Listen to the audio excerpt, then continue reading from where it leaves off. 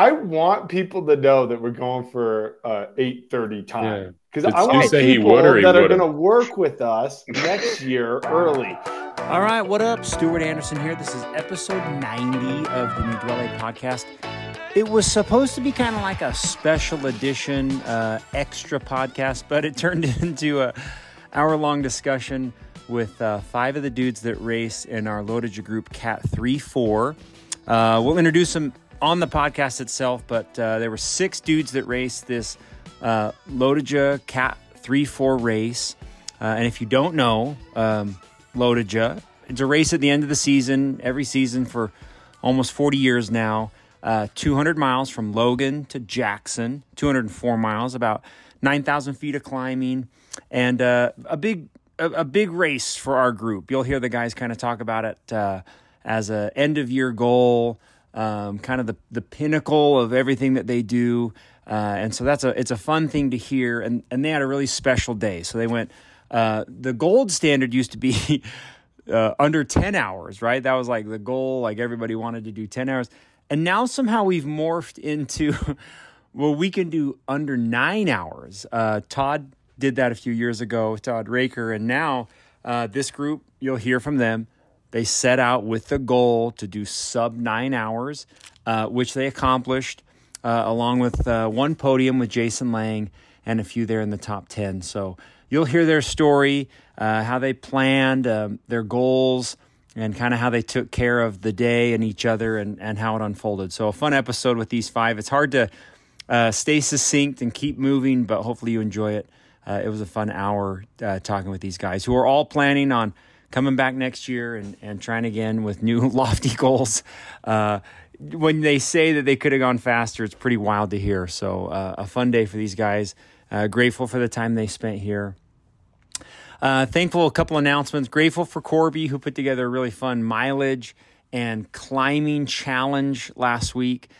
Super cool to have a guy like Corby and Cycling Upgrades as part of our sponsorship. Such a fun contest to watch. A lot of dudes go out 300 plus miles last week. And then Corby does a one-day race, Salt to Sinners or Salt to Saint, does like 430 miles in a single day and wins his own contest, although he graciously passed on the prizes to others. So really grateful for him, thankful for his example and then his sponsorship. So really fun. We've got a kit order that is coming. It's the last one of the season, so that's on its way along with our 40th anniversary kits. They're on their way, and a few fun podcasts in the works. So Truman Glasgow's coming up. We're going to do Dean Walker, Jameson Rice, and Justin Spangler. So calendar's full. We got a lot of dudes coming on that you'll get to hear their story. All right, one last thing. I've been reading a really cool book, Atomic Habits. I read it, every year or so as I start to set goals. And there is a chapter 9, which I just wanted to highlight, kind of a synopsis of how it works. Here's a quote. It says, "The culture we live in determines which behaviors are attractive to us. We tend to adopt habits that are praised and approved of by our culture because we have a strong desire to fit in and belong to the tribe." I thought that was very applicable to the team, applicable to these men who we praise and recognize as being some of our best riders, not only for the race that they accomplished, but for the way that they did it. There's been nothing but praise and just a great day for everybody that was surrounding them and with this group. So grateful for them, thankful for their example, and for the great day they had at LOTOJA. All right, enjoy this little podcast with them, and hopefully you learn a few things and have some laughs. All right, enjoy. All right, what up? Welcome to this special, I'm just going to call this special episode, special edition of the Dwelle podcast. A lot of social pressure to produce this episode. Look at these fine gentlemen. Greetings, young men. We are looking at the Cat 3-4 LOTOJA. I mean, we're going to dig into this race and talk about, we were just discussing how deep does it go here? Do we divulge all secrets? Do we lay it all out on the table? I can see Justin smiling. Look at him grinning. Yeah, tell them all. Okay. Open book. You want to each introduce yourselves? Justin, you Sure. go first. Okay. Justin Spangler, relatively new cyclist, started cycling in 2020. Historically been like a marathoner, half marathoner, and then decided that it hurt my body too much. So really became fully invested in cycling this year, 2023. And first, it's his first LOTOJA. Yeah, first LOTOJA. Really like my first of like all the races here in Utah. Yeah. Pretty much did most of them this year. And, was inspired by Welch back in the day to get on the bike. When I moved back from Austin, I was like, hey, you're on this team. Let me join. That's a great lead in. Ryan Welch, you want to introduce yourself? Yep. Ryan Welch. Been part of the team since 2018. We went over a little bit of my background on that episode that I was on, but just loving every minute of it. I don't know what else I should say. I live in Mill Creek like everybody else. It's great. But you had a great your LOTOJA history. Oh yeah, good call. So this was number 4 for me. 3 of them have been with Todd, which has been glorious. Trying to keep on his wheel. So first year we did Cat 5s, took 4th. Second year, 4 5s. I was like 11th or something. Crashed that year a few times. Last year, placed first in 4 5s. And then this year, we'll go into it. So, yes. All right, Jack Bourne. All right. No, glad to be here, Stu. Thanks for organizing this. I am Jack Bourne. I've really been cycling for about 3 years and got serious about it last year. Lost a bunch of weight, started doing structured training. Started talking to Lang, which turns out to be that leads you down some dark paths in terms of that's a daily adventure. It's a slippery slope. That's a daily adventure. Learned that you should trust some things Lang says and some shouldn't trust some things he says. So you never know if he'll show up with a new bike each ride. Exactly. Yeah, what he said on Monday is like bikes don't matter. Coming from the guy that has a new bike every ride. They're just for fun. They're for fun. That's what he said. But this is LOTOJA number 3 for me. First one was kind of a just total joke. Wanted to do it with friends. Last year was more serious about it. Won the 5s, so I was the fastest fat person out there, which was great. And then did the 3 4s this year with everybody. So Jack, also a very faithful supporter of the team as a sponsor on your jersey. If you didn't know that or not, thank you, Jack. Very grateful for your support of the team. Epic Ventures, glad to be here. Very good. Mr. Todd, welcome. Yeah, Todd Racker. I started riding in 2018.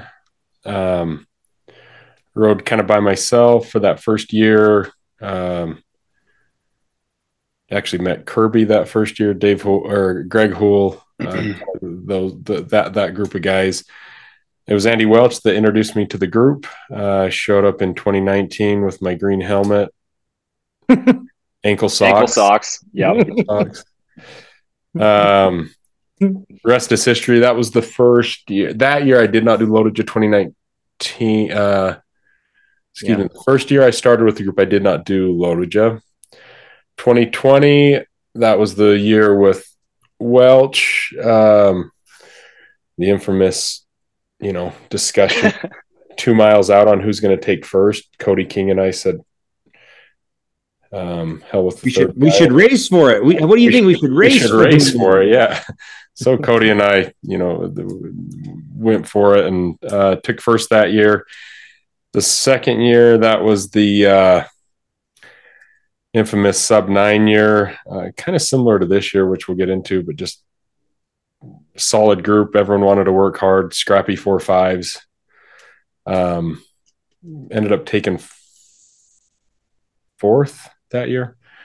And then last year, Masters 35, I think Lang, that was the year with Lang, Harmon, Chaw. We had a good group. Took second that year, and then and now this year, so 4 total. So, dude, 3 of you guys have won your category before. Mm-hmm. Come on. Okay, Lang, you go.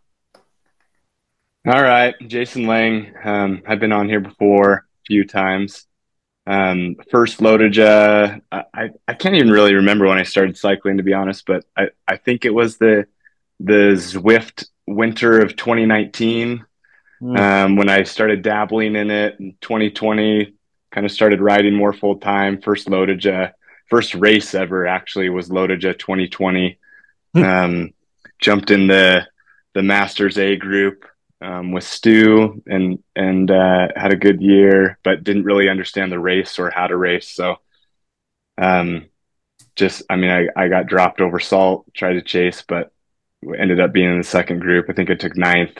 You lost your glasses because you lost your glasses. Glasses flew off my face, descending, trying to chase, but there was a lot of other things. Chip told me that I could take a minute or two at the first stop in Montpelier, and then when I put my feet down, I was like, "Oh wait, everyone's gone." And Lane came out of the porta potty, and everybody was gone. So I chased back on, and I just didn't understand. I was kind of way out of position at Salt when everybody went, but good learning experience. Then next year came in with the lead group, but started cramping at the end and kind of fell off and in the last mile and rolled in. And then I think I finished ninth again that year. And then the next year was with Todd, where I took fourth. Good group coming in that year. That was last year. And then this year took fifth with a good group of dudes here. Okay, great introductions. We learned a lot here that it's going to take a while for each of you to respond, which is good. That's all good. Why don't we, how about this? Rate how important LOTOJA is on a scale of 1 to 10. Meaning I'm training for it every ride. I'm thinking about it all summer. My season's success hangs on this. How serious is this race for each of you? I would say like a 9 out of 10. It was like one of my overarching goals from the very beginning of the year. It was all leading up to LOTOJA. It's kind of the climax of the season. I love climax. Okay. Yep. It's the only one Spangler ever gets once a year. So sorry. For me, I've had. Leave it in. We'll just put a warning. Because I've had 4 good years. I mean, there's a lot of maybe I put a little bit of pressure on myself, but it's not just the 4 good years. I mean, it's just such a fun day. It's everything's gone right. I haven't had those bad days. Even if I had, I don't know if it would affect me that much, but I think of it a lot. Like every morning I wake up, at 5 o'clock and you don't want to ride. It's like, it does give you that little extra push. I've never not had it hanging over me, so I don't know what it's like otherwise, but I say I'm kind of in Spangler's boat, 9 to 10. Nice. Okay. Ryan? Yeah. It's the end all be. No, I'm just kidding. No, it is important though. And I'm kind of in the same boat as Todd where we've done it a number of times. And I remember we had a few conversations like mid-August about if we had felt that fatigue that others on the team had.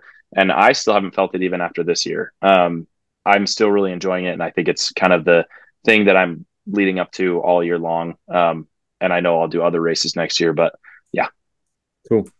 Jack?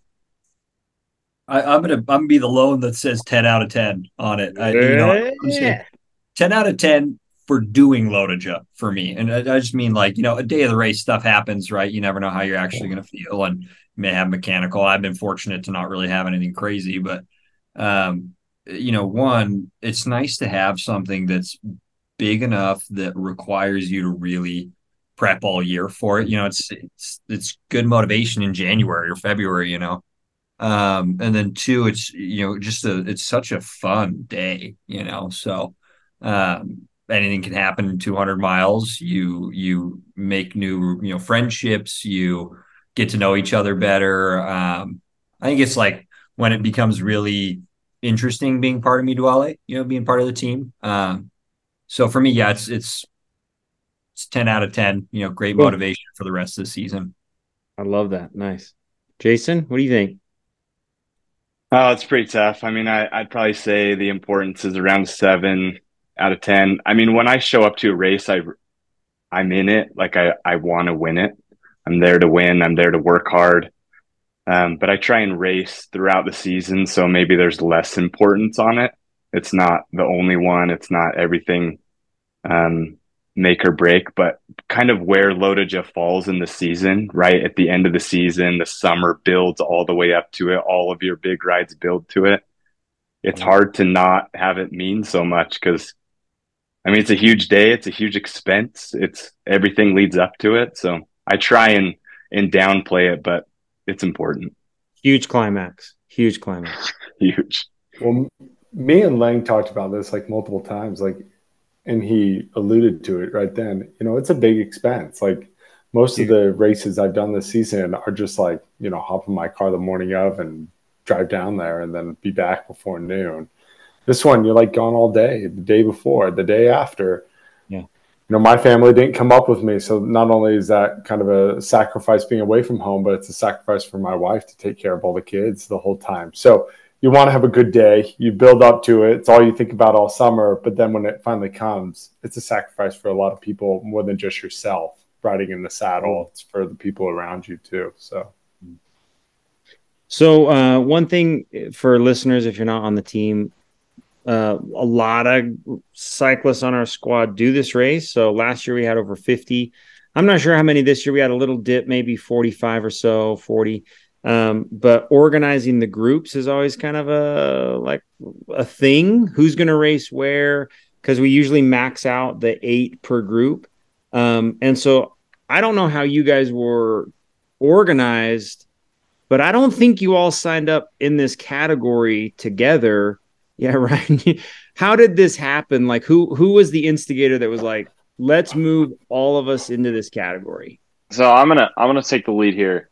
I feel like it started at team camp. So Spangler and I stayed in the same house with Zach Pape, which sadly he couldn't be here this evening, but he was also part of our group. And the three of us were kind of deliberating whether we should do, you know, the Cat 3-4s. We had found out that night that there was no Cat 4, so it was either 4-5s or 3-4s. And a number of us had already done the 4-5s, and we just decided at that time, me, Zach, and Justin, to kind of send it into the 3-4s and see what would happen. And then anybody else can take it from there, because I know there was obviously some deliberation in the summer that got us to the point where we were all in the same spot. So that was Lang and I were the only ones in 35As. I wasn't too excited about it this year. It was kind of one of those that kind of felt like a burden kind of leading up to it. This summer is kind of, you know, not say Lang isn't fun to ride with, but it was just us two, right? That's part of the fun. It was like, you know, did it not have as much emphasis this year? Was it not a big of a group? I was still excited though. It was more, there was no kind of wild card, right? We knew what we were getting. We rode it last year. We figured it was the same group. It was actually going to be a smaller group.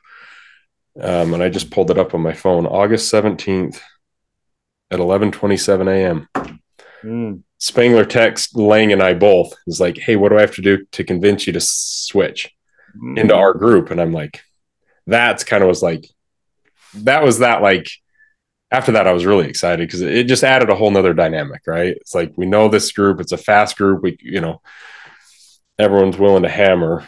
That's what got Lang and I, and it was like 2 days before the deadline. So but Jack was poking me. Jack was poking me for a week all the way leading up to it too. Yep. And Todd and me talked at our Monday Me Dwelly ride. We were right by each other. Yeah. And he was like, we're thinking about doing it. And I was like, yeah, come do it. Like, it'd be fun. It'd be great. Like, come do it. I don't know, Lane, did you feel that same sentiment? I was just kind of, we knew it was going to be a smaller 35 group. There was only like 15 folks in there this year. Right. Because Team Real and us weren't in there. You don't realize, again, that's like 15 people right there between us and them. Not saying I wasn't excited. But this definitely. Yeah, I totally agree. I mean, Todd called me and we kind of talked through it, and we just said it'll be, I mean, part of LOTOJA is the fun day with your teammates, and it wasn't going to be the same day that it has been in the past. So switching to the 3-4s, it just made it a day regardless of, you know, win or lose. You get to spend a day with your good buddies. Right. Yeah. You know, one thing that, and trust me, I've spent a lot of time reading the race recaps of everyone in your group, their little notes and stuff. But one thing that always happens, I've been on 6 different group threads of LOTOJA, what's going to happen text threads. Well, when we get to Strawberry and somebody attacks, what are we going to do? Okay, so your group, this little text group, when did you start strategizing? Like what was going, I'm not saying like what was going to happen, but there is one thing. If you read what happened, this group, you men controlled the group from the beginning. When and how did you guys kind of strategy what you wanted the day to look like? That Jack, day we switched. Yeah, I was just looking back at our texts, and we started to text each other right at that moment. Yeah, I think once Todd and Jason said, like, yeah, we're in it, we're moving, we all had the goal from like that moment to do sub 9. Sub 9. Like it was like we have the engines and the strength, and the 6 of us, with Zach included, to get a sub 9. Let's like do it together. Let's all do this. So, because I mean that's what happened. I mean, 2 years ago, again, there was no secret sauce. It was, we just, we had 8-10 of us that all wanted to ride hard and no games, and it was kind of from the start. It was like, if we can just set that pace up front, and we weren't, I don't know, I don't think we were going too fast, right? There was we could have even got a little faster. It was comfortable. Mm-hmm. But I do have to say, here's our Todd was comfortable at LOTOJA. Todd was comfortable riding. I mean, the first 70 miles, right? We weren't burning up. Here's our thread, LOTOJA 3-4, and I don't know who it was, but they changed the icon to a broom, right? We were talking, how cool would that be? How cool would that be if we could all get on the podium? I thought that last year with Lang, right? We had enough of us. There was 8 of us. Is like, how cool would that be if we could all podium, right? So there were I would say there were some wild things thrown out there, but nothing nothing that I necessarily rolled my eyes at. There was some lofty goals, but it was realistic. But I think overarchingly, we all knew that we wanted to set a fast pace early, and we all had the goal of sub 9 from the get-go. Okay, great. I want you to each respond. You can do it quick. How did you each feel when you arrived race day? Was anybody like not confident? Was anybody, you can be vulnerable here, or were you all just like, I'm primed, I'm peaking, I'm gonna hang on? I mean, what was your mindset when you guys arrived Saturday morning? I was we always go to St. George the week before, and I felt like I may have tapered too hard. I mean, it didn't really affect, we're in St. George. The weather was crappy. I didn't get my usual rides in down there, which didn't matter. No, probably not, but psychologically, I thought maybe a little bit. But I was a little more. We all know that lady's voice at the start line. It's the same lady every year, right? You hear that voice and it just brings back all these. I was probably a little more relaxed this year than years past. But okay, Jack, how about you? How are you feeling? I had a cold the week before. It's terrible luck, and it felt like it was the worst Friday. And I just remember telling my wife, like, I thought I had kind of 2 races in front of me. The race where I was a disaster and like totally sick, despite 9 months of training or whatever, and fell off at Strawberry, and then just tried to find friends all day. Or maybe I'd feel fine and it's a good day, and so night before I was very concerned. Slammed a bunch of melatonin to try and sleep earlier and then sleep it off, and then morning of I felt great. So I got super fortunate there. The day before was a stressful day for me, though. Yeah. How about you, Justin? How are you feeling race morning? Yeah, so I had the butterflies galore. Like, this is my first LOTOJA. I was as nervous as all I could get out, but I was feeling pretty good. So I get made fun of on the team a lot of time for the music choices I listen to, like Taylor Swift and country. But like that morning, I put my headphones on, turned them up as loud as I could, and I listened to Eminem Sing for the Moment until I collapsed. Like, I was so ready to bomb. And so I had all the butterflies, but was like just amped as could be. Down to a couple scoops of bucked up. I decided to do 2 scoops instead of 1, and I was wired to go. So. I love that. Okay, Ryan, how about you? I was nervous. Just purely from a standpoint of these 4 plus Zach are so strong. I just hope I can do whatever I can to hang on. So that was my mentality that day. I knew what to expect. I knew what the race was going to bring. I knew these guys were going to hammer. Short answer, I was very nervous. Cool. Jason? I was actually really relaxed and calm. I felt like our strategy was good. I'd done the race a few times before. I was confident in the strength of our guys up front, and you could kind of foresee the way the race was going to unfold. Even Spangler going off the front, because you just can't control him. He just like gets bored if he rides too slow after a while. Like, just got to go. I think we all kind of just predicted how it was going to go, and it unfolded pretty close to how I thought. I mean, I had hoped that I wasn't going to drop my chain right at the start of the Salt KOM and have to chase back on, but you never know what you're going to get. Oh my gosh. What luck. All right, very good. All right, let's talk about race day. So if you don't know, I'll probably include it in the introduction, but this group, the Cat 3-4, had the fastest times of the entire day. So their times even beat the pros. And maybe the top 9? Did you guys have the top 9 fastest times of the day? Is that about? I actually think we went up to 14. 13, I think. 13 or 14, yeah. Our group, there was 13 of us across the line. Yeah.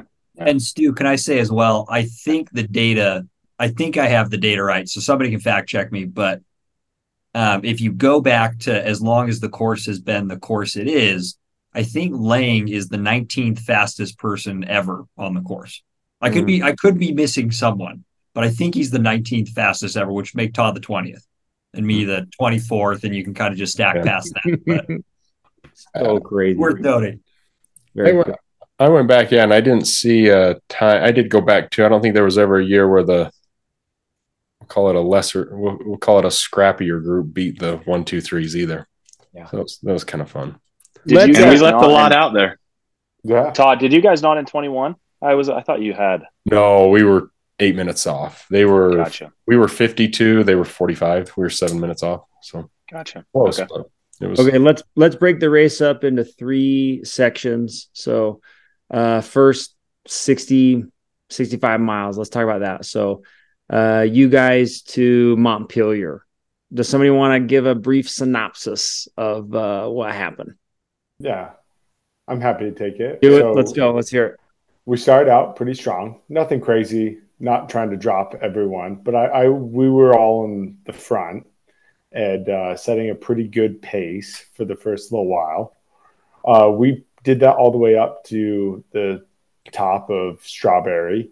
There was a couple of other people that started pulling when it started climbing. But we did notice that whenever one of us wasn't in the front, in that first third, the pace slowed down. So we were cognizant of that and went to the front usually pretty shortly after that. Right. But nothing trying to drop tons of people. I would say we took the Strawberry not super crazy hard. Like we probably rolled over Strawberry with 40 to 50 of the 60 riders. So majority of the field still left. Probably at least for me, I think it was like 3.8 watts per kilo, like pretty good pace, but not like all out effort. We were 9 minutes behind the pro on that first third of the race. So at that point, we were about 9 minutes back. So that means for us to leapfrog them 9 by the end, we made up 18 on the back, 2/3. But strong pace, but not crazy. We all stopped in Mink Creek, and it was like, who wants to stop? And everyone's like, well, you guys tell us when. And we kind of, from right there, was like, all right, people are kind of looking at us to call the shots. We're like, all right, we're going to stop. And instantaneous 50 of us stop, the Mink Creek, whiz spot right before that drop. And into it. So I think it was pretty quick. People were we'll just let these guys up front go or pull, and keep the pace. And I said, maybe 6 others. It would probably those other 6 that finished with us. I remember seeing glimpses of Steed and Noodle and all them, right? So it was pretty quick. That pack was set, and then everyone else just off the back to Montpelier. And that was the plan, honestly, all along. We talked about it at the start, like, hey, let's not dink around at the start. Let's keep a consistent pace. When we hit Strawberry, let's ride, high tempo, threshold-ish, not try and kill ourselves. Like, we'll drop people. I didn't think that many people would come over with us. Like, we rode a pretty solid pace into a headwind. So our time wasn't blazing fast, but we were into a headwind, and it was just a pretty strong group to start. I mean, I think we fatigued a lot of people, which is why they fell off later, even though they kind of made it that deep into the race. But that was always the plan, like steady threshold up the climbs and then keep steady after. Well, I was just going to say, we've had a similar pace to that in previous years, and it has dropped. I mean, the most I've ever come over the top with is like 15. And so the fact that we still had 40 to 45 with us with the pace that we had set was very indicative of how strong the group was. Because Lang and I, 2 years, a year prior, right? I usually have Strawberry, Salt, I'm redlining. Like, that's where I have to go all out to keep up. And I will, because I know what's ahead if I don't. I think last year, Lang, how many came over with us? We had 30. I think we had maybe 10, right? 15. Yeah. At 12, right? And that was part of it. We looked at before. I don't think we went as deep as some teams strategizing, stalking, whatnot. We had a pretty in-depth look of who was with us. There was some fast. I think that was it. Just simply a fast group that everyone's done it before, experienced, and a lot of strong riders getting to that point. And to put it in perspective too, we remember the Masters 45A group started a couple ahead of us. So I don't know what that is, 8 minutes ahead of us or whatever. We caught them about halfway up Strawberry, and we blew by them. I mean, that was like Montmany and Broderick and Dan Tonello and all those guys, and we caught them that quick. And it wasn't like we slowly caught them going up Strawberry. We blew by them. So we weren't sandbagging at all. We were going. It was fast. And I think I was only a minute, or I was just sub-seconds off of my time last year. So it was almost a PR up there. Just, it was fast. And that was that was tough last year too. So it was fast, but we were also deliberate before about, where we wanted to redline, and push a little bit harder. And I don't remember, it was me and Ryan, it might've been you or it might've been Todd, but I remember spending maybe 10 minutes telling Justin to chill out up Strawberry. He'd go from 3.8 to 5 watts, and I'd Justin, dude, chill. We've got a long ways to go. Like, come back. It was a good portion of the climb, like yelling at you to come back to it. So I'll give a little teaser. I'll speak more about that later. But we can keep going. Nice. So then, so you guys roll into Montpelier. Everything goes smooth there. Like nothing weird. You guys had a good plan. No one got. Yeah, rolling into Montpelier was fine. Everyone regrouped. Fast-paced Montpelier too. I think everyone had a good group pulling. Kind of everyone was joining in on the fun, I guess, there at that point, 10, 15 back. Quick exchange, and then we're always quick at the feed zone, so we're usually the first ones out anyway. And it was kind of a slow regroup, and then again, all right, who needs to take a quick break? So we did that, quick pee break right outside Montpelier. Again, everyone saw us doing it, so we kind of a mutual stop, right? It was at that point where it was like, if we can stop this entire group, no one was attacking. No one's going to try to attack, at the feed zones or at a pee stop. It was like, this is a solid group, right then and there. We knew right there we had a bunch of guys that wanted to work. If there's anything I've seen, and you guys can correct me if I'm wrong, there's usually some dissension out on Strava, which is silly sometimes, about how the race unfolds if you are not part of the successful portion of that group. I'm not trying to call people complainers, but what I am saying is that no one that I have heard, and I get a lot of direct messages that no one sees about the team. No one that I've heard that was in your group has a bad word to say about the way this day unfolded. And I guess by what I'm saying is you guys led an incredible race and like people were just blown away at how fun the day was, how hard the day was, and how respectful the group rode together. Mm-hmm. Like it's cool to hear all the comments come in. Like, so as I'm posting things to Instagram and Facebook and whatever, the guys that you rode with, as they respond to me saying like, so fun to ride with this group of dudes. Did you guys feel that during the race, or were you just like, oh, this is business as usual, here we are at LOTOJA? No, I mean, even before, like, again, if you can coordinate 60 guys to stop and there's no one chipping to attack, or again, we did that twice, everyone can appreciate a good pee stop. But that being said, it felt pretty quick. Like, okay, this is whoever's left at that point, which was still 30, 40 folks. Like, everyone was already felt like pretty good friends, in my opinion. Cool. All right. So, oh, go ahead. Who's going to say something? Well, I was just going to say, we had the Team Real guys in there. And so there was kind of good rapport from the beginning. I had some friends that I knew. I feel like all of us knew a few guys. So we were all like very much aware of the plan, sticking to the plan, but also chatting with those that we knew. So it was a friendly basis from the very get-go. So, yeah. And I would say a lot of the guys like that I didn't know, like Seth, Steed, and Joe, and them, like super good dudes. Like as you ride in 9 hours with each other, you like become friends and share a little bit of your life story. And like I would love to ride with a lot of those dudes again, and totally would. Mm-hmm. So Noodle and stuff like that. So it was fun. Yeah. Okay, who's got play-by-play? We need Montpelier to Afton. That section. Someone else take it. I do want to add. Yeah.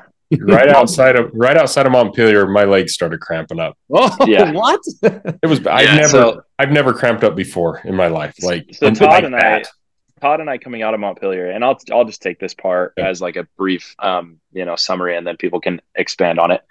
Todd and I looked at each other. I remember I turned to him, and he goes, "Man, my legs are already seasoned up right after Montpelier." I was like, "Me too." Like insides of my legs were already gone.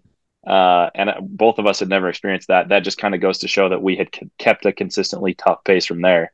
And I was dropping back in the line at that moment, and I had just had that conversation with Todd, and then dropping back, I see Spangler, and I go, "Hey man, how you feeling?" And he goes, "I'm freaking bored.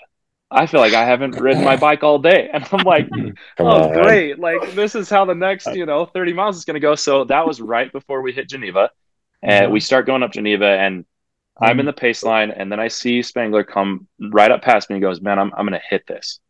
And I'm like, "Please don't. I literally was like, "Please don't. Nobody's going to go hard on Geneva."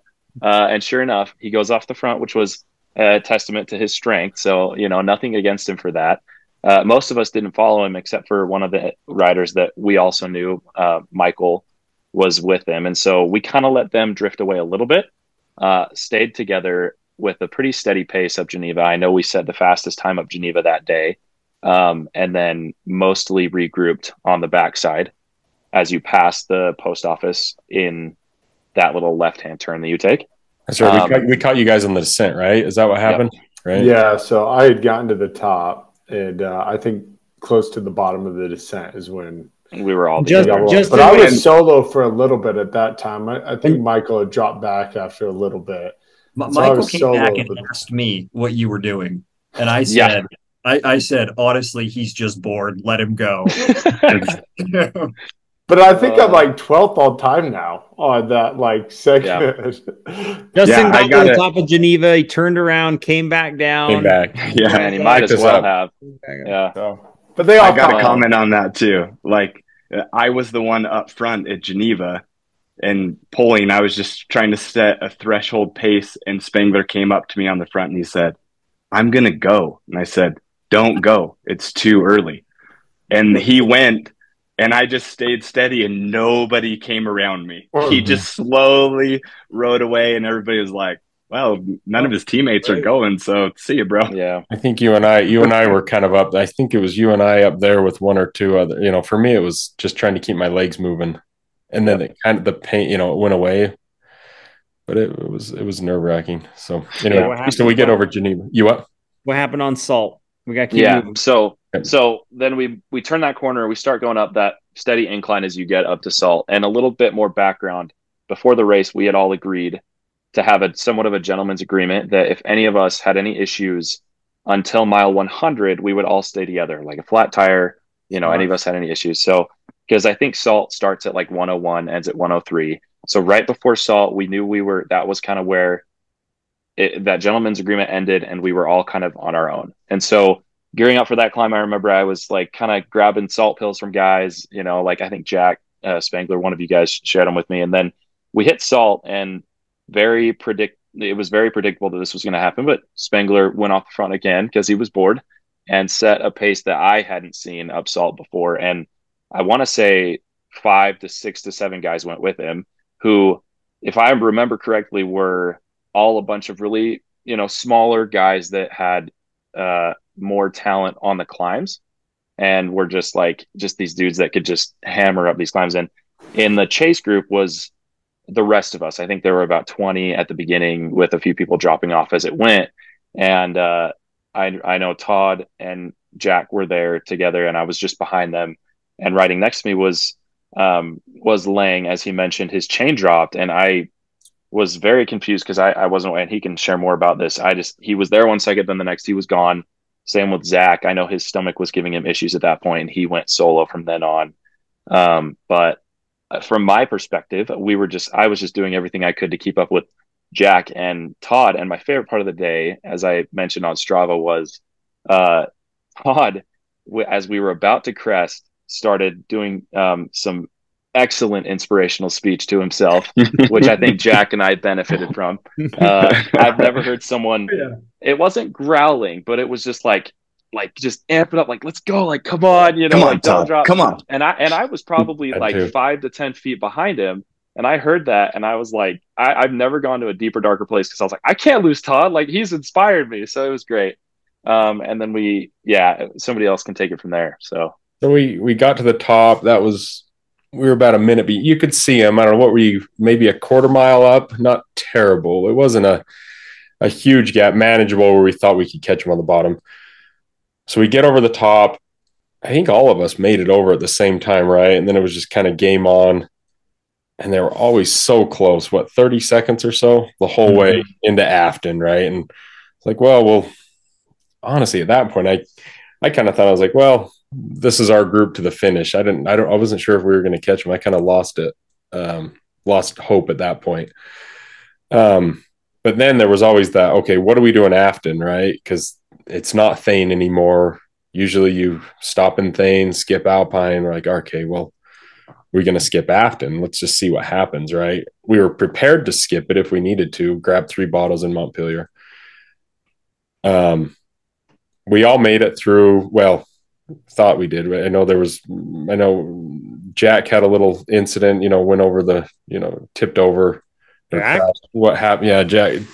But coming out, it was only Lang and I. Like, we look over and it's just Lang and I, and we can see them cresting the corner. They turn in front of us. We're right there. So Lang and I see them that close. So it was just game on from there. And we thought, okay, these guys are behind us. We'll catch. Lang and I took off. And again, so close getting through Afton. One of their guys in your group, Spangler, you guys almost got hit by a car, right? Yeah. And one of your guys got taken out. Strava, yeah. So, we're with the motorcade at this time. There's 6 or 7 of us. Mm-hmm. And this van pulls in front, cuts off the motorcade, making a right-hand turn. We're on the shoulder, cuts us off, and one dude, Sebastian was his name, and he was strong. He was pulling for a bunch. Mm-hmm. Started falling because it cut him off, slammed on his brakes, wheels seized. He fell on this guy wearing a white jersey. I can't remember his name. The white guy stayed up, but then he ended up sliding, and I think he hit the car. ran into the back of him. And we all went around. Luckily, I was on the outside, so I could easily get around. Yep. But it was like, it shocked everyone a little bit. The motorcade said that we had 56 seconds. And then like right after that, and we all slowed down. I think the chase group was only like 30 seconds behind. We got to about 20 something. Yeah. So just Lang and I that was probably the hardest effort of the day. That's where we picked up a lot. We were chasing you. You knew we were chasing. I was going 400 or 500 watts, probably burned a little bit more than I should. But then that other group behind us showed up, which was we that whole time you were doing that, we were like 10 seconds behind you. We could see you, and it was like these guys are going, and it was me and Jack and like five, six other guys. Mm-hmm. So but that Sebastian dude, yeah, sadly had to, he ended his race. Yeah, he DNF'd. Yeah, we passed him. He was getting up right when we passed him. It kind of rattled us, and then I think it took us until Thane. It took us 30 miles to catch you. Mm-hmm. Yeah, it was right at Etna. We caught him at Etna. Even after we regrouped. I can't believe you guys chased that long. Yeah, it was so close. It was one of those we could see him. It was right there. There was never a time where we couldn't see him. Why didn't you just text Spangler? Just be like, "What are you doing?" We were hoping he would sit up. It was so I was in the front group, Stu. So I know. I looked over at the motorcade and I said, "Were there any dudes wearing jerseys like me?" And he said, "There's a couple."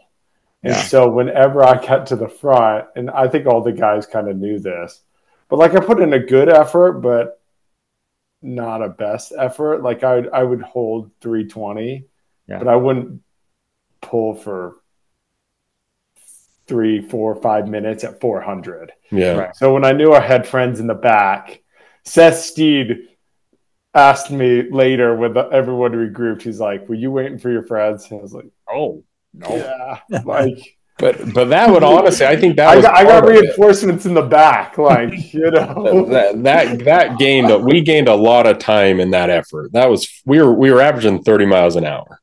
Yeah. It was kind of a cross backwind, nothing too wild. It helped, but then we did finally catch kind of that sigh of relief. Okay, we're back in it, right? Then we get to Alpine. You come around that bend. Michael hit a pothole, flatted. Oh, what? Yeah, terrible. Yeah. That was he was like one of our, by now it was like 15 of us. Again, all the guys, pretty much everyone that finished with us was there. I don't think we lost anyone else. Okay, let's hear what happens up Snake to the finish line. Yeah, so quick. Jack or Lang's got to give that synopsis because I feel like Let's hear it, Jason. Yeah, please go. Well, I mean, backing up just a little bit. We did let up a ton. Once we caught that group, we were all like, "Okay, this is the group, so let's chill out for a second." And in reality, we probably should have just kept the pace up.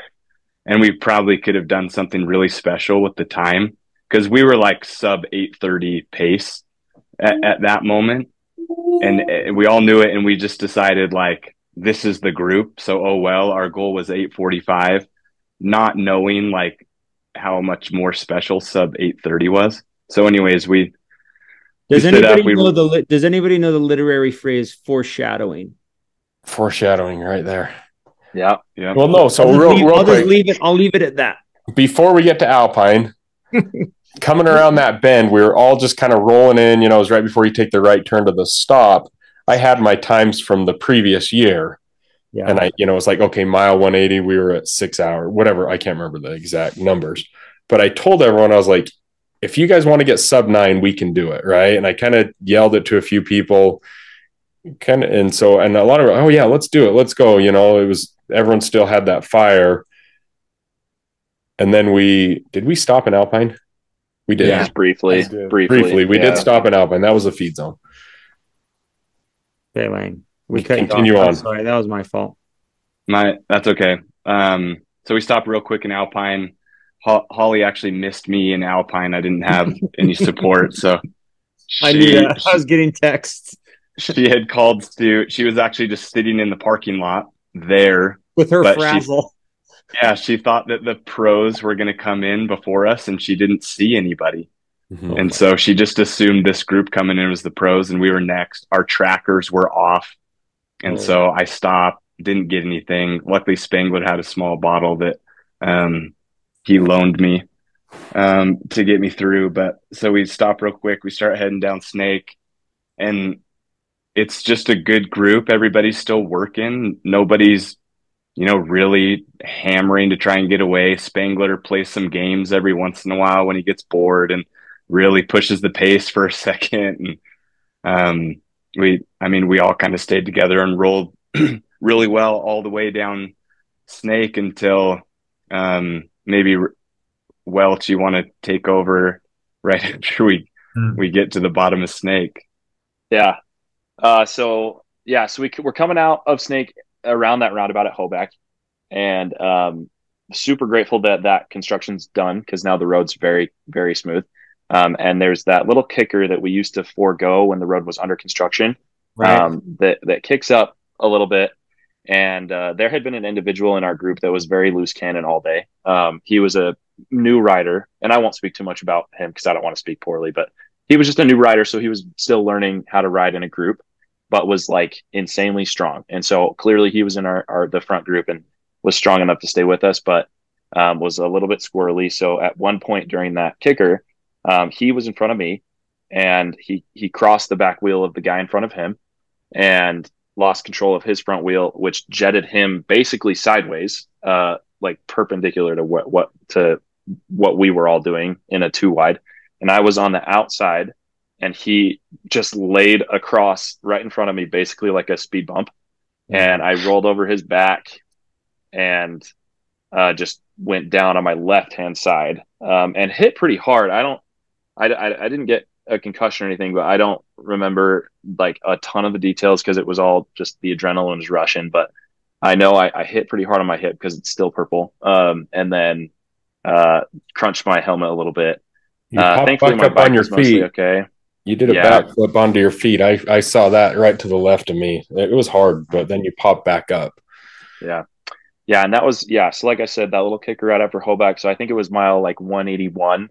But when I got up, my bike's chain was stuck in my front derailleur pretty good, like more than I had, dealt with in the past. So it took me about a minute or two to get it unstuck. And we had a car and like 2 motos that were right there that were like all trying to help me.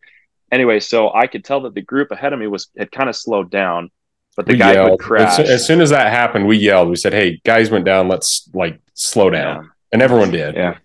Mm-hmm. Yeah. So the guy that I had rolled over, who caused the crash, hopped back up pretty quickly. I assumed he was just fine, and I know he caught you guys, and you can speak more to that later. But he actually broke his clavicle in that moment and finished the race with a broken clavicle. So he definitely got it worse than me, but did catch them because they had been slow rolling.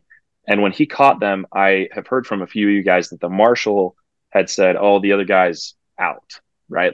So their assumption was that my day was done. Both guys. He said both guys are out. He told me, he said, both of those guys back there are out. Their race is done. Gotcha. Yeah. Gotcha. So then we started rolling again. And then, you have that big drop and then that next kicker. It was right before that. We look back and you guys were both in the same helmet. And they were in red jerseys. You're both in red. He had a red white jersey helmets. So we're like, he's coming. This is Welch. He's on his way. So we kind of slowed. No one attacked up that kicker, which that's kind of the last hill. There are some attacks always on that hill, and no one did. And that's where he about caught us. We're like, oh crap, where's Welch? Yeah. Well, so I could see you guys. I was probably 3/4 of a mile behind you, and I was putting down some major watts to try to catch. But sure enough, it was a fool's errand just because you guys started going again, and I came in, I think, 5 or 6 minutes behind you ultimately, but I'll let somebody else take it from here because that was my day. So Jack, you take it. Oh, well, fill in where I'm missing anything. It's a blur. But no, I mean, I remember Justin saying like, "Oh, it's the other guy. It's not Ryan, right? Like, let's burn him." Right. Yeah. I was pretty mad. Like at that moment, like when he took Welch down, I went back to where this guy was, and I said some things in anger that I probably shouldn't have. And Like, yeah, we'll keep that one a secret. But I said some choice words and then went back up with the group and looked at the guys and said, let's burn them. Let's burn them. And so that's what. So Justin definitely started turning up the heat, and I actually felt pretty good at that point. I think a lot of us were in relatively good shape, especially having slow rolled a bit. And I took it upon myself to cover some of those. And Joe Carden, one of the other guys in our group was great at kind of helping with that. And I think Justin, I think he thought different people were behind him. So like I'd be behind him or Todd or Jason would be behind him, and he wouldn't recognize it was one of us, right? And so we'd like do an attack, right? And we'd have to cover on Justin, and then he'd do it on somebody else. It's like attack after attack after attack for the last. Jack gets the award for bridging more than anyone else, because I essentially went in the last like 15, 20 miles. I'm seeing who has legs left. Over the bridge, the path. It was fast through the condos, all those kind of back roads. And then I think Joe was behind me at one time, and I looked back and I was like, I threw my elbow out for him to come, and he didn't come. And I turned back and I said, there's two reasons I'm up here. I'm either pulling a friend or I'm trying to hurt somebody. Which one are you going to do? And so I threw my elbow after saying that again, and he didn't come again. So I was like, fine, stood up and put down a good. That's because he was back there. He was back there weeping. He was crying. I was actually next to Joe when that was going on, and I looked at him and I said, I'm not going. For two reasons. I'm not going. Either pull a friend or to hurt you. Pick which one. It is like, that's the reason I'm in front, is I'm either trying to lead out one of my friends to victory or. So none of you won. Big spoiler alert.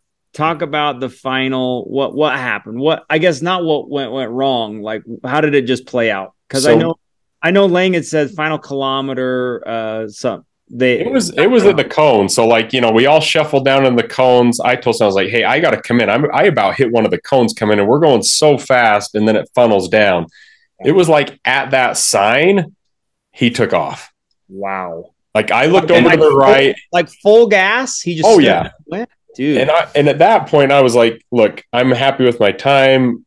I had nothing left in me. Like usually you get to that 2 kilometers, you're excited. This, I was like, I just wanted to be done. Like it was, and we'd lost Justin to a flat. Yeah. We lost Spangler. That was out of the bike path. Right after the dirt section, we were making a right-hand turn. I was on the outside. Some guy in a pink jersey looks at me. He's like, "This would be the worst place to get a flat." I'm not kidding you. Within a second of that, I hit a pothole super hard. Todd and Lang, I hit the same one. I was like. And then I yelled out, please seal, please seal, please seal. And Lang's like, no way that's sealing. And the air went straight out of my tire.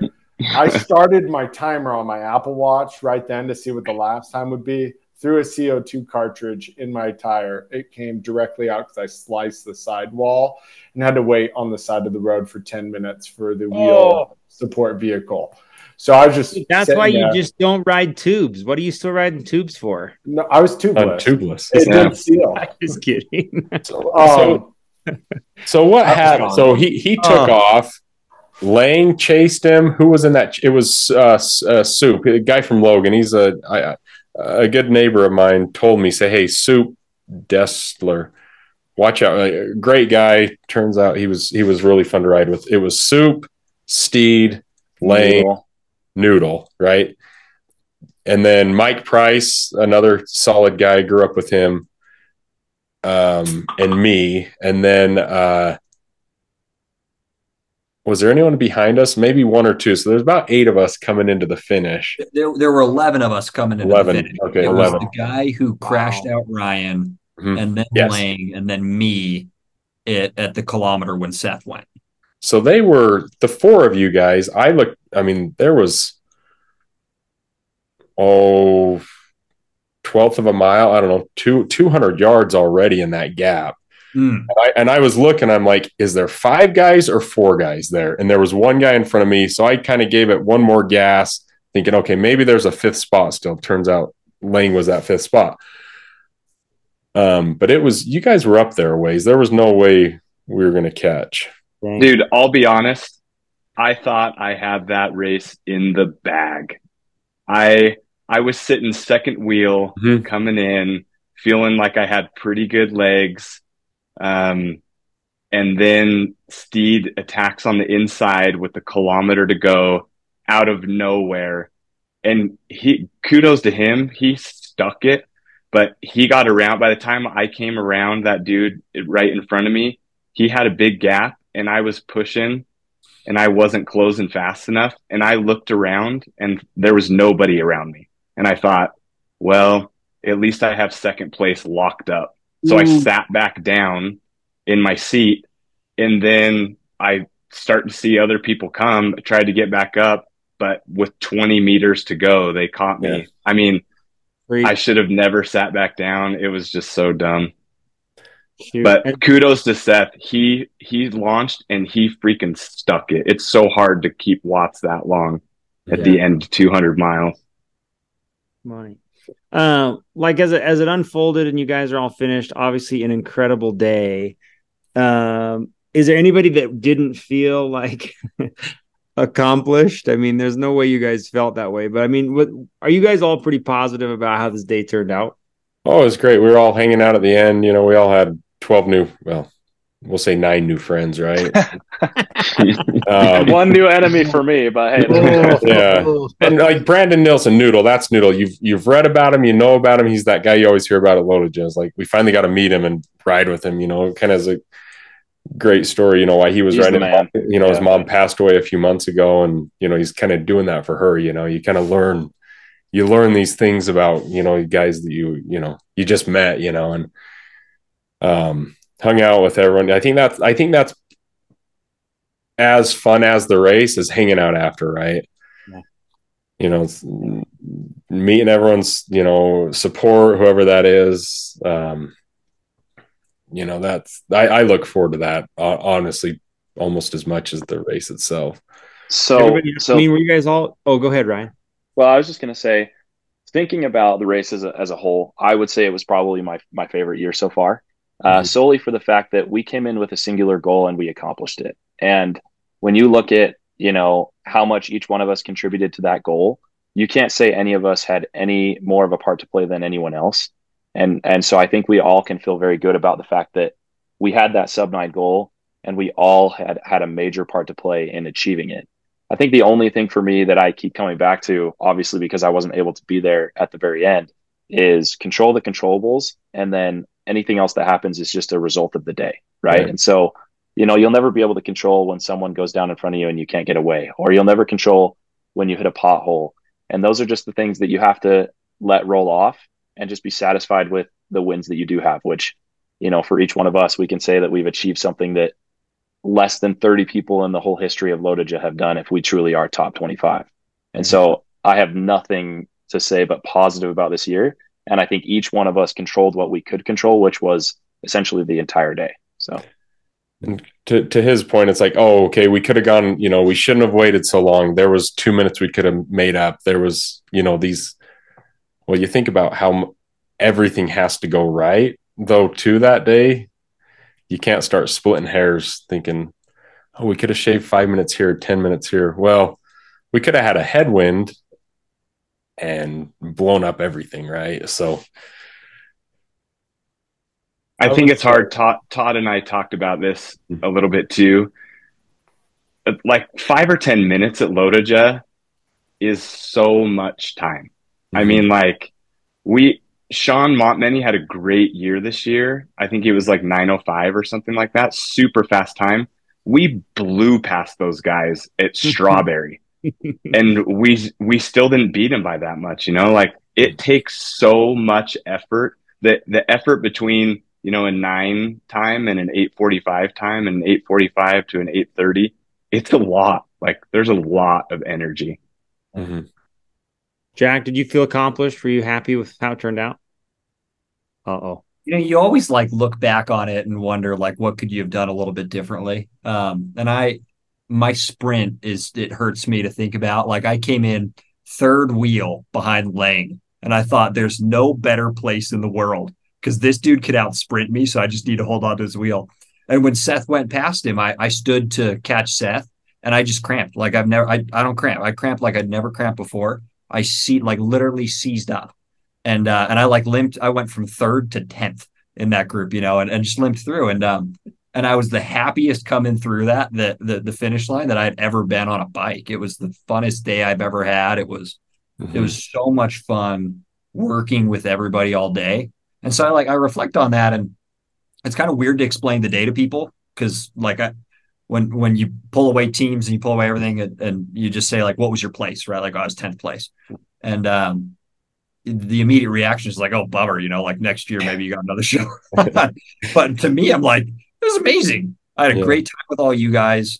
I kind of experienced everything on the bike, from, just working hard all day, meeting new people, cramping at the end, crashing halfway through, like bridging, attacking. It's like everything you could hope for in a day.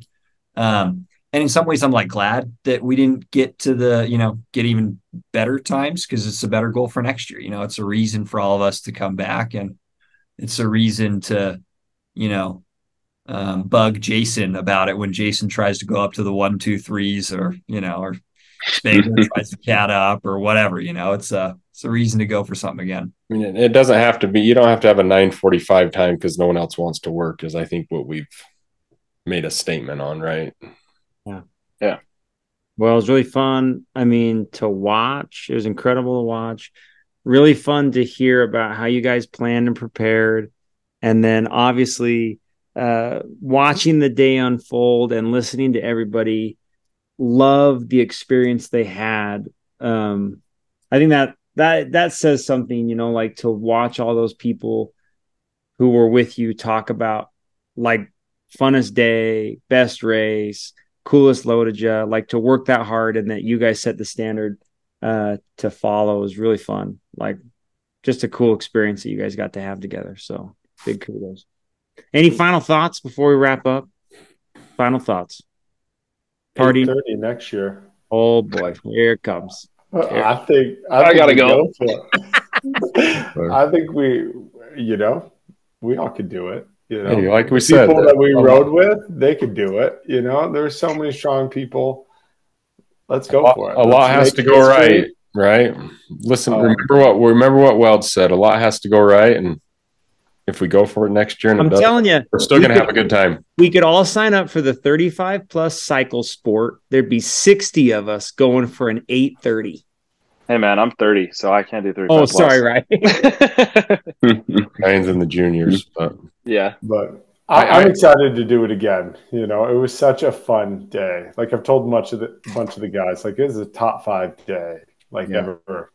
And I'm ready. I got the bug to do it again next year, and hopefully we can all make it through to the finish together, and let's make it happen. So, all right. Anybody else? Any parting words?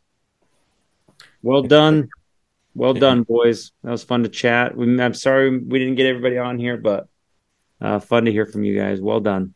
Nice work. Thank you. Grateful for each one of y'all. Thanks, guys. It was a lot of fun. Thanks, guys. Where are we riding in the morning?